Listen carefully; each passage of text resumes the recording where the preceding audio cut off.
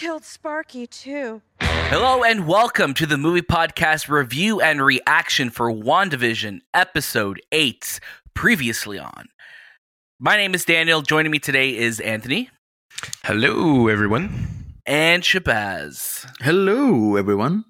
Guys, this is the second last episode, and even though this episode is probably 10 minutes longer, they go by just as fast. Every week is like, don't end too early. Don't end too early. I'm looking at the time. So this week we are picking up after Agatha reveals herself to be the one kind of controlling not everything in the Hex, because that's obviously Wanda, but kind of messing around with things in the Hex. And now it's time to kind of go on a deep dive through Wanda's mind and see what's really going on here and kind of put everything together from what we've been seeing. Shay, what are your first reactions to this episode? It felt like now more of a movie than ever, because it really kind of had its own style and it more of a cinematic look than a TV show look that the show was portraying before.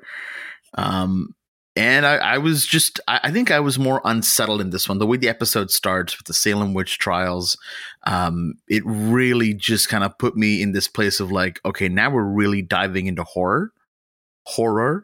I'm kind of scared. And I think throughout the whole episode, I was kind of like just tense because I didn't know at what point a jump scare would happen.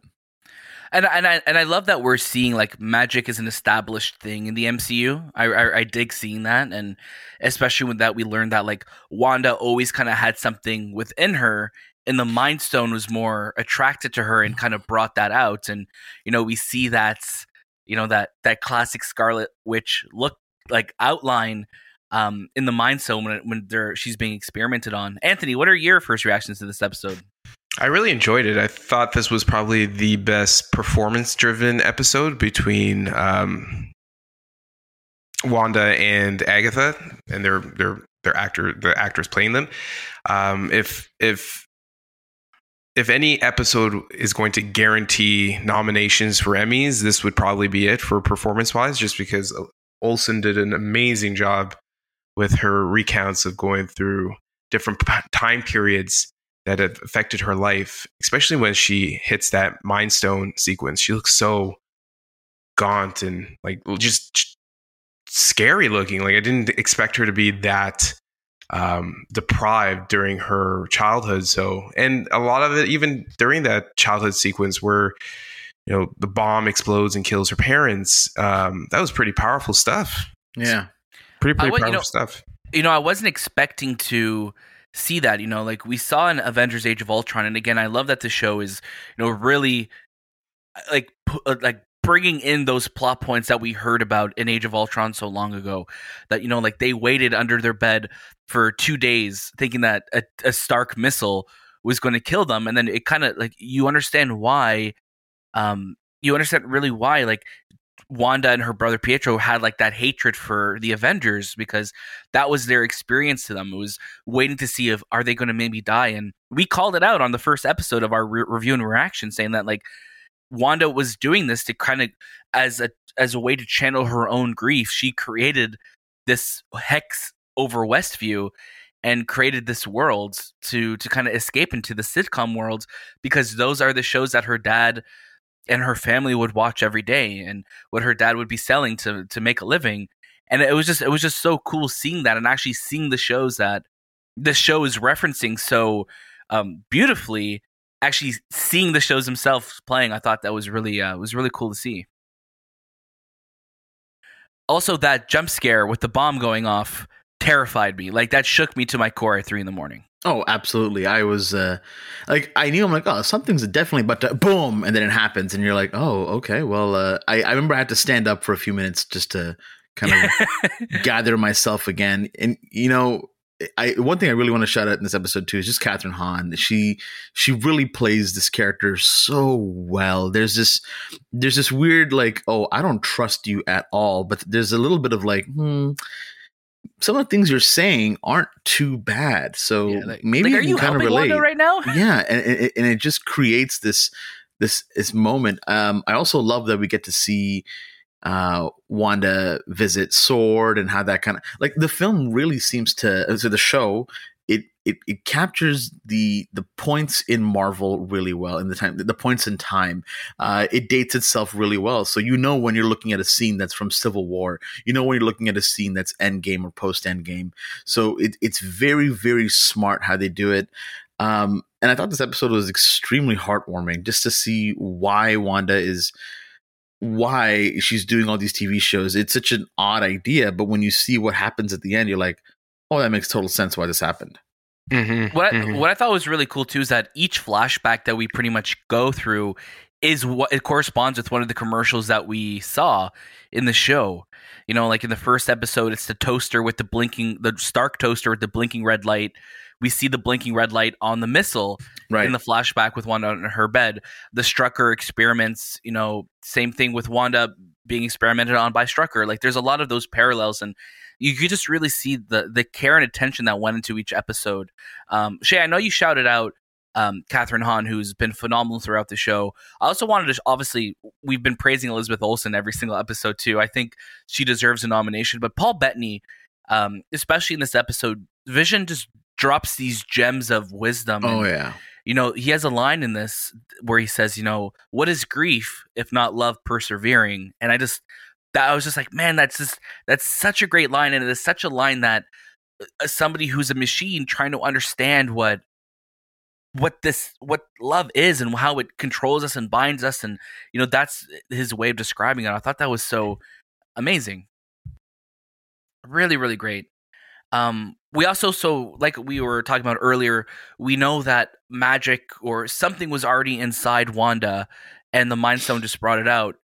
What do you guys think this is? Do you guys think this is like hints to like maybe there being like some type of mutant gene inside of her, or what do you guys think this is a tie to X-Men? What do you guys think? That's a good question. That's a good thought process in terms of the way they presented this Scarlet Witch, because it seemed like in the comics Scarlet Witch is just a name that she's given to herself, but this is like a power that is now on her, like the Phoenix or even Black Panther. It's like an entitlement of sorts. Yeah, it's like a mantle. But it could be a tie-in to mutants, right? Because she is a mutant in the books, and then they said she wasn't, but that was all because certain rights were given to certain people. But now everything is under one umbrella again. It could be that's a tie-in to the mutant universe. That stone sensed that she had a gene, because remember, she had these powers as a kid. She just had them. They were within her, yeah. Within her. It wasn't something that was experimented and then given to her. These were powers that were just born within her. This could lead to the mutant storyline in the future. Yeah, it's very much possible. It's very much possible. Do you guys think that we've seen, like, I know we've been kind of every episode, is Mephisto in this, or who is the bigger bad pulling strings here? We know Wanda is the one controlling all of this. We know Agatha came because she was just like, who is stunting their magic right now? And she came to really experience it. And she's, I think, in awe and jealous of Wanda's magical abilities, of her chaos magic. And, this episode ends with Agatha pretty much having Wanda's twins, like, by their throats. And she calls Wanda, she's a Scarlet Witch because she can control chaos magic. Do you guys think there is a bigger bad here, or what do you guys think's going on? Marvel does a really good job of taking characters that, are maybe sometimes a lot smaller in scale and utilizing them to their full potential that they may have not been in comics. I truly do believe that maybe, and Catherine Hahn is a big enough actress and she's getting enough praise for this role that I can see her really being the big baddie here. And maybe down the road in something else, we may see Mephisto. But I can also see that, like, Mephisto just kind of showing up next episode even, and I'll be here for it. But I can totally also see them just kind of focusing on Agnes's character, Agatha Harkin. How about you, Anthony? It seems like, so there's that sequence at the end where she's in the car and there's that letter, right? We don't really know who gave her that letter. And it seems like she was brought to that location for a reason. We don't know if that was something that was Vision that set up or if that was someone else who set up. I feel like it's leading to someone else that's going to be a huge factor for Doctor Strange. And, the follow-up to this storyline being the Doctor Strange movie. I still think it's Mephisto behind this. I know we might not even see him, but he might be mentioned. Also, the sword dude, what's his name? Hayward. Like first, I don't know what his plan is, what he wanted, because he told everyone that Wanda took Vision, but she never did. She never took it. She created Vision out of her, I guess, mind, just built them. So there's his character, and then there's this other character that's behind it that we don't see. I just feel like there's something that's going to be revealed in the next episode that should at least give us an answer who is behind all this.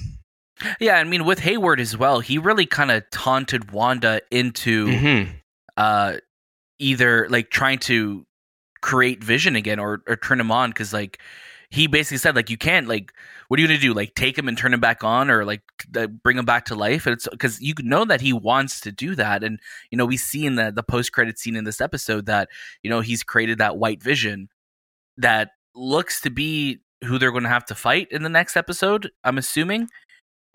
Is Paul Bettany's been saying, he's been teasing like someone he's been really wanting to work with? Was he just teasing about working against himself? It's very much possible. But it's just so cool to see, like, week to week, the story that this show's been able to tell, and just really take us on the journey with it. Any final thoughts, guys, before we wrap up this week of episode 8 of WandaVision?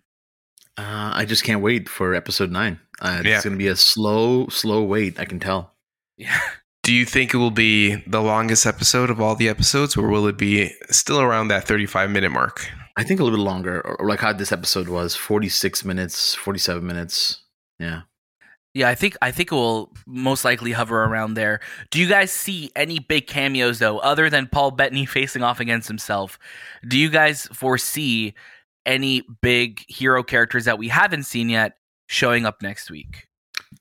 Just Doctor Strange is a possibility. Yeah. Mm-hmm. Yep. Yeah, Doctor Strange being the big one. Oh, and Howard the Duck. Oh, Howard the Duck, for sure. He's the key to all of this. He's the key to everything. One thing we didn't see Monica, and we didn't see Pietro this episode. No, we didn't. And they were in the post credits last time. Yeah, so something's going on, and I'm sure we will see next week what's going on. But until then, that has been the Movie Podcast. Of course, you could catch a brand new episode every single Monday across all your favorite podcast services. We have movie reviews and obviously our WandaVision reviews coming out throughout the week, so make sure you're subscribed to us on our socials at the Movie Podcast, and of course on anywhere you listen to podcasts, so you could catch all of our brand new episodes. Thank you so much for listening. That was This Time with the Movie Podcast, and we'll see you next. And I killed Sparky, too.